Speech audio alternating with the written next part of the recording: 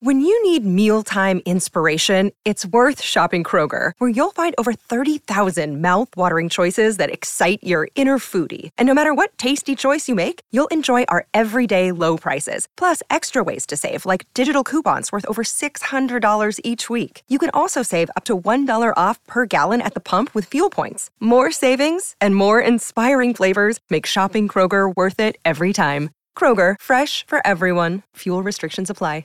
By Marsha de Cordova, MP for Battersea.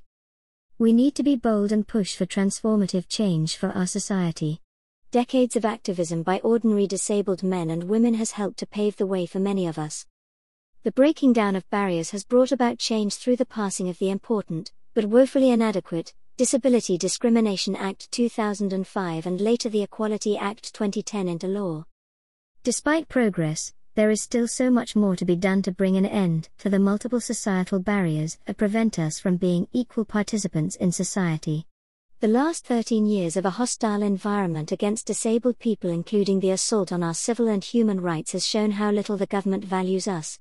The damaging cuts to the NHS, social care, and social security support have disproportionately impacted us. There is now an ever-growing link between poverty and disability. During the pandemic, disabled people accounted for 6 in 10 COVID deaths between January and November 2020, whilst there were reports of hospitals applying do not resuscitate orders on some disabled people. More recently, the Home Office failed to implement a key recommendation from the Grenfell inquiry when it decided that personal emergency evacuation plans, PEEPs, for disabled people or people who can't self-evacuate aren't proportionate or practical, citing problems such as the costs to landlords. It's not just government. Our workplaces and communities are also not inclusive or accessible. We still see barriers in the labor market, with the disability pay gap hovering close to 30%, inaccessible transport and infrastructure, and inadequate representation of disabled people in positions of power, including in politics and media. We must now focus on removing physical, economic and cultural barriers that prevent us from flourishing and being full, active citizens. A first step must be to rethink how society sees us, not through our impairment, but through the prism of the social model of disability, people being disabled by the barriers in society such as people's attitudes and physical barriers such as buildings and the public realm.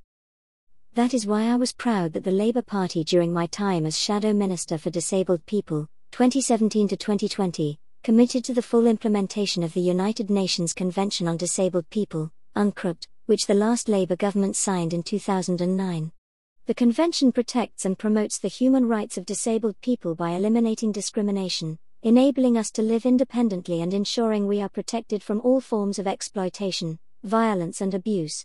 Unsurprisingly, the current government is going in a different direction. It has not implemented the UNCRPD in full, and its recently launched National Disability Strategy isn't credible or transformative because it failed to properly consult us. We can only deliver real transformative change when our voices are central in all of this, in keeping with the principle of nothing about us, without us.